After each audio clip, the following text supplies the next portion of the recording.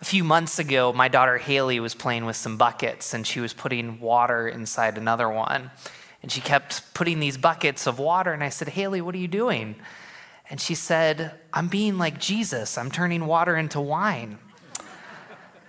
As a pastor, I was somewhat excited that she remembered the Bible passage, that she remembered that miracle. But on the other hand, I was like, I don't think that's what Jesus was teaching us. How often do we read passages of Scripture and do we think that we really understand what's happening?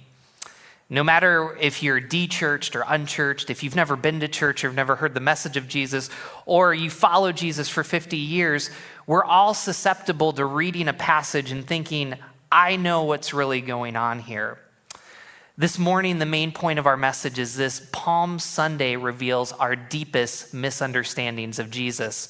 Palm Sunday reveals our deepest misunderstandings of Jesus.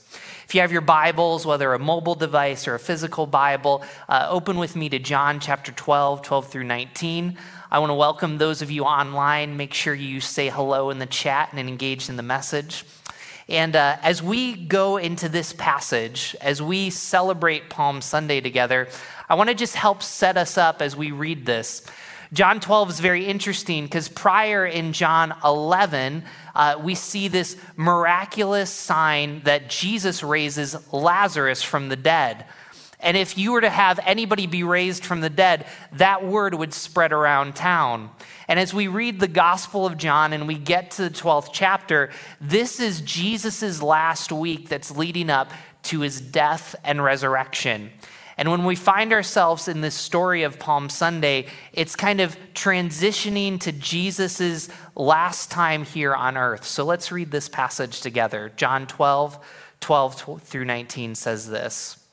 The next day, the great crowd that had come for the festival heard that Jesus was on his way to Jerusalem. They took palm branches and went out to meet him, shouting, "Hosanna! Blessed is he who comes in the name of the Lord. Blessed is the King of Israel." Jesus found a donkey and sat on it. And as it's written, and this is from Zechariah 9:9, "Do not be afraid, daughter Zion. See, your king is coming, seated on a donkey's colt."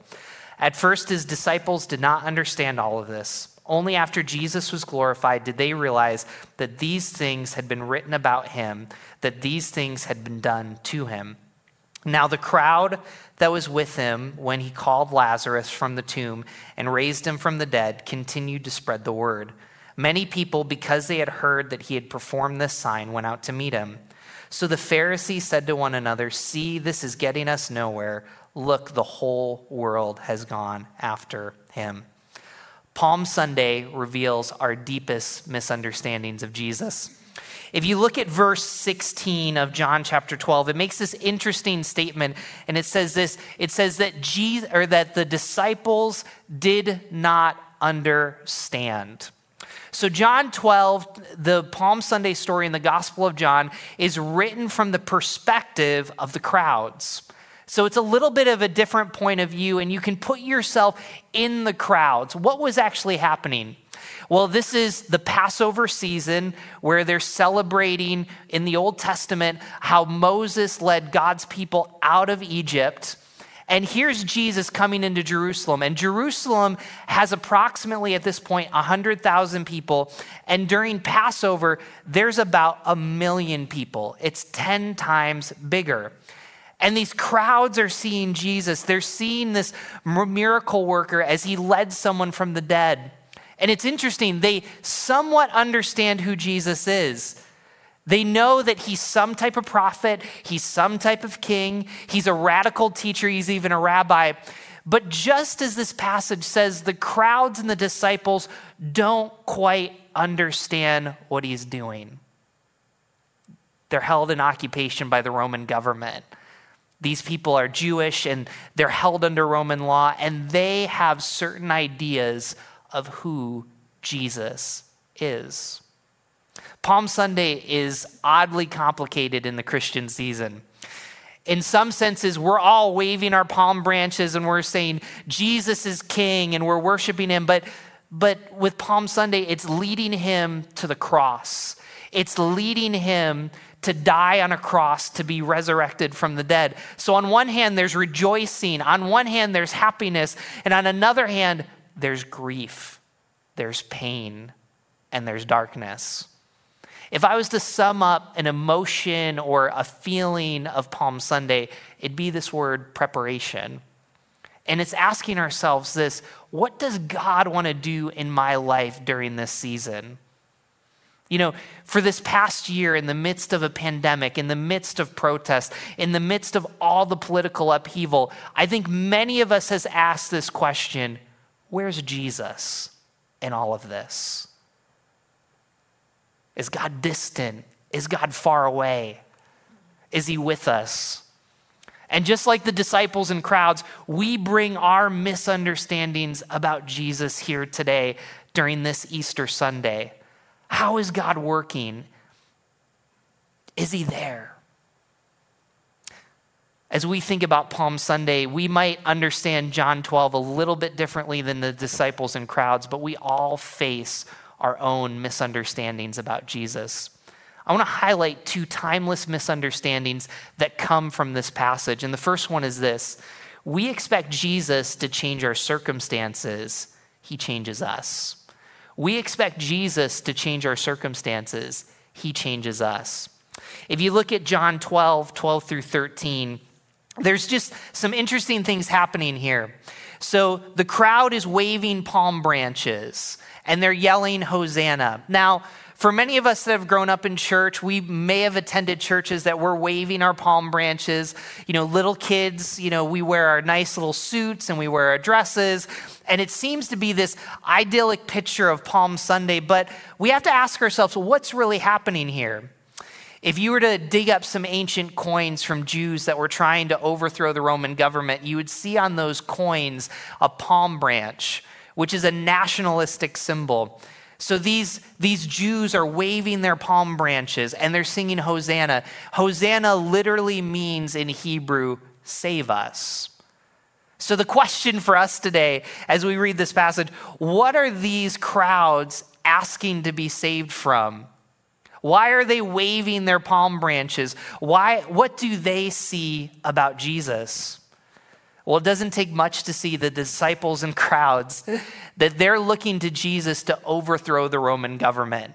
They're seeing Jesus as a king that will take over, that will overthrow Julius Caesar. They're bringing their own expectations. But Jesus isn't there to do that. Jesus is going to be on a road to die on a cross so that we can be reconciled, to forgive us of our sins, to forgive them of their sins, and then to resurrect from the dead to offer new life. See, they're asking Jesus, change our circumstances, when he's really saying, I want to change you. How often during this past year have we had expectations of Jesus to change our circumstances? Jesus, I expect you to get rid of this pandemic. Jesus, I expect you to deal with the politicians and the corruption. Jesus, I expect you to get a new boss for me. Jesus, I expect you to get me a new job. Jesus, I expect you to make my dreams come true. It's complicated, and you can see this misunderstanding because all of those things are really, really important. I believe that you should be praying for those things. You should be asking Jesus, Jesus, come in, I need your help. But before we ask Jesus to change our circumstances, what he's asking us to do is saying this: what needs to change in me? What needs to change in my heart and in my attitudes? And when we see this passage, Jesus is aiming much higher than making this simple change of the Roman government. He's aiming much higher than our desires and our whims to fix our problems. He's saying this: I want to change you. When you walk through the fire, that you notice that I'm with you. When you walk through difficulties, there's things that I want to do in your life. I was reflecting a few years ago, before I moved to Rochester, I was dating my wife. And we were dating long distance. And there was this moment where I had thought about applying for a promotion, and I decided to apply for that promotion. And the thing about long distance relationships is this: someone at some point has to move. And so we were in this kind of conversation, and I was applying for this promotion at my job.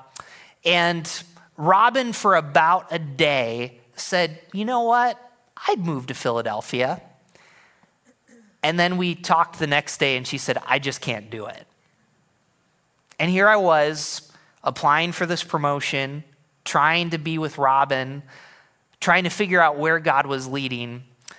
And at the end of the day, I didn't get that job. And I found myself so angry. I was so upset with God. I expected God to get me a job. I expected to be in the same zip code, in the same city as Robin. But you know what I realized? And as I think about that, God was changing my heart. God was teaching me patience. He was teaching me that my identity is not wrapped up in my job. He was asking me to take my white knuckles and to begin to let go of some of those expectations. In my case, God moved me to Rochester. But there's been other prayer requests in my life. There's been other circumstances and expectations that he said no. I can tell you this: 100% of the time that you pray, take this to the bank, 100% of the time when you ask God to change something, the first thing he wants to do is change you. That's the message of Good Friday. That's the message of Palm Sunday. That's the message of Easter. This world is crazy. There's a chaos. Pray that God changes the things around you. But the greatest thing that you can pray for, the greatest thing that you can ask God for, is to change you. So number one, what's the misunderstanding that God leads us through? Number one, it's this: we expect Jesus to change our circumstances. He changes us. And the second thing is this: we want peace by power. He offers peace by gentleness. We want peace by power. He offers peace by gentleness. Look at verses 14 through 19. If you want to just highlight them, you'll notice that, as I mentioned as we were reading the passage, the idea of a colt and a donkey is a direct quote from the Old Testament in Zechariah 9:9. What's the significance of Jesus riding on a donkey? Funny, you should ask that, because a lot of scholars and commentators would say that donkeys were the Mercedes-Benz of the ancient world. I know you might find that hard to believe. But the instant question of Jesus riding on a donkey is this: why is Jesus not riding on a war horse? When people rode on donkeys in the ancient time, it did have to do with their leadership. It did have to do with their role, but it even more had to do with this. It was a confidence. It was a peace. When you ride on a horse, you're saying that you're a victor, that you're in charge and you're in control. When you're riding on a donkey, it represents peace. It represents gentleness and humility. So when Jesus rides on a donkey, and when we read Zechariah 9:9, he's saying this: I'm not here to bring war. I'm here to end war. I'm not here to divide the nations. I'm here so that the nations will speak peace. And even in that moment, the last verse of John 12:19, the enemies of Jesus, the religious leaders, they make this throwaway comment: the whole world is after him. And think about that for one moment. There's about 1 million people in Jerusalem from all different backgrounds. They're not just Jewish, they're Gentiles. They're of different ethnicities, and there's different races. And Jesus is stepping on a donkey, and he's saying this: I'm coming in peace and gentleness. I don't need to overthrow the government to do my work. And in sitting on a donkey, he's saying this. He's saying, I hope to reconcile and free people from themselves. What a powerful image for us today. Jesus doesn't make peace by power. He makes peace by gentleness. In the last year, we've been trying peace by power. We've been trying to have the right arguments. We've been trying to debate and yell at each other. But Jesus says, no, I offer a different way. And in the great philosopher's question from Dr. Phil, the question for us is, how's it working for us? How's it working for us to get peace by power? Yeah, you can have control. You can win the argument. But is it really the lasting peace that Jesus offers? Is Jesus really offering us a different way that 2020 and 2021 has anything taught us of what Jesus wants to accomplish? Not by taking control, not by taking power, but living with gentleness. Scott Sauls, in his book, he's a pastor and an author from Nashville. In his book, A Gentle Answer, he says this: because Jesus has loved us at our worst, we can love others at their worst. Because Jesus has forgiven us for all of our wrongs, we can forgive others who have wronged us. Because Jesus offered a gentle answer instead of pouring out punishment and rejection for our offense and sinful ways, we can offer gentle answers to those who behave offensively and sinfully towards us. But make no mistake, Jesus' gentle answer was bold and costly. His gentle answer included pouring his lifeblood and dying on a cross. Our gentle answer, our gentleness will be costly as well. We must die to ourselves, to our self-righteousness, to our indignation, and to our outrage. The disciples and the crowds, they were in Palm Sunday and they were saying, Jesus, make peace by power, overthrow the Roman government. And Jesus is saying, I'm a different kind of king. I am king, but I am different. I am a king that is for people. I am a king that reconciles people. I am a king that comes in gentleness, humility, and mercy, and will die on a cross to reconcile you to me, and reconcile you to each other, to your brothers and sisters, and to give you new life. And part of the Easter story and part of preparation is this, is we walk the same road as Jesus. As Scott Sauls says, we die to ourselves. We die for the need to be right. We die for our need to be outraged. We die to those things. No, gentleness does not mean weakness. We still speak the truth in love. We still pursue justice when we need to. We still pursue grace, but we do it out of the motivation and confidence of the gospel that Jesus Christ is who he says he is, that his death and resurrection changes us, that we don't have to overtake the world by power, but it's the radical gentleness and love of the gospel that's even harder than taking power that God wants to do in us and that our world so desperately needs. When I was in college, I was asked to go to Washington, D.C. There was a group of about 8 of us. And we went all throughout the Capitol. We went everywhere from soup kitchens to nonprofits. But probably the most profound visit I had was to the Senate's office. And we got to meet the chaplain of the Senate. His name is Chaplain Barry Black. And Chaplain Black invited us into his office. And his office actually oversees the Washington Monument. And he was just telling us a little bit about his job. And of course, as college students, our question to him was, what's it like to be the pastor of the Senate? And if you were to Google him and listen to the YouTube interviews and watch all of those things about him, he says the same thing.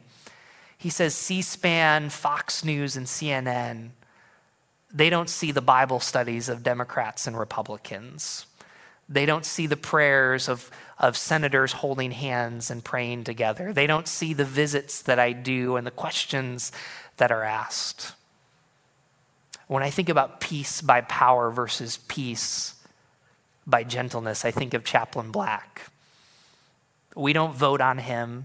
He's confirmed in the Senate.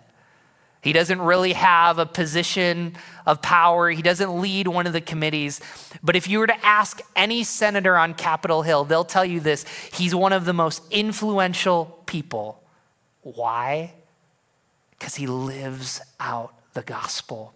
When we sat, I just was spellbound by the way that he talked. You know, there's some people that they quote the Bible and it seems like they're just kind of pasting it on there. But when he quoted the Bible and when he said he prayed, I believed him and it oozed out of him so naturally. When I think about peace by power and when I think about peace by gentleness, I think of Chaplain Black. I think of our world today, that there's probably more people like Chaplain Black than we realize. And I wonder about you today, that maybe that you've white-knuckled this power. It might not just be about the culture and society. You might have people in your life that are really difficult, a demanding boss. Your marriage might be in shambles. And the problem is you've said, I want power to get peace. And God is saying this: I want you to have power by gentleness. I want you to relinquish that control. Relinquish your need to be right. Relinquish your fears and anxieties that lead you to yell and be angry at other people, and realize this, that I'm a king, Jesus says, but I am a different kind of king. So what are the two misunderstandings that get revealed from this passage? The first one is this: we want Jesus to change our circumstances. He changes us. The second thing is this: we want peace by power. He offers peace by gentleness. You know, some of you might be asking, so Peter, what does this look like? What does this look like as we prepare for Easter? As we prepare for Good Friday, as I spiritually walk through this week? This past summer, I had an opportunity on the Why God Why podcast to interview Jeff Miller. Jeff Miller works for the Fellowship of Christian Athletes, and prior to doing that, he had a job in the corporate world. And one of the interesting things that he said is, we were talking about ambition, and we were talking about, you know, how can ambition be obnoxious? And he made this comment to me. He said, you know, I hear people say all the time, this is my team. This is my job. These are my goals. This is my ministry. And he said, buddy, guess what? None of those things are yours. The more we hold on to that, and think about this passage, the more we hold on to our expectations, the more we hold on to power, the less of it we actually have. And the beauty of someone like Jeff is this: Jeff prays to God that he changes circumstances. He has goals, he has dreams, and he has ambition. He has influence and he has power, but he operates out of this gentleness. And he closed the podcast and he said this. He said, God might take you places that you never thought you were going. The question is this: are you asking and are you listening? And I can think of no better way for us to think of this Palm Sunday. That maybe we've run with some misunderstandings about Jesus. That we want Jesus to change those circumstances without changing us. That maybe we've tried to take power and Jesus is saying, no, I have a better way. I want you to go in gentleness. The question for us: are you asking? Are you listening to God? I want to close with just two questions. Number one is this: what expectations do you have about Jesus? Perhaps behind your doubts and your anger over this past year, you've made some expectations about Jesus as opposed to really challenging yourself to say this: God, what are you doing in my heart and in my life? How are you changing me? And the second question is this: how is Jesus calling you to be gentle? You want to know what changes this world? Is people that can be yelled at and they can listen and they can love that other person. You know, just this morning I read Proverbs. A harsh word brings wrath, but a gentle word brings freedom. Think about that for a moment. It's not just the world out there, and it's not just CNN and Fox News and politics, but in your life today, what does gentleness look like on social media? What does gentleness look like in your workplace? Yes, you can be gentle and tell the truth. You can be gentle and give feedback. But when you live with the freedom of knowing who you are in Jesus, that he died and resurrected from the dead, that you experience this freedom and this power and gentleness that you can't have any other way. Palm Sunday reveals our deepest misunderstandings, but Palm Sunday ultimately is about preparation for us. Are you prepared to live the life that God has called you to live? I want you to bow your heads with me. I just want to give you a moment to respond to those two questions. You know, is there an expectation that you had about Jesus that you want to offer up to him and let go of?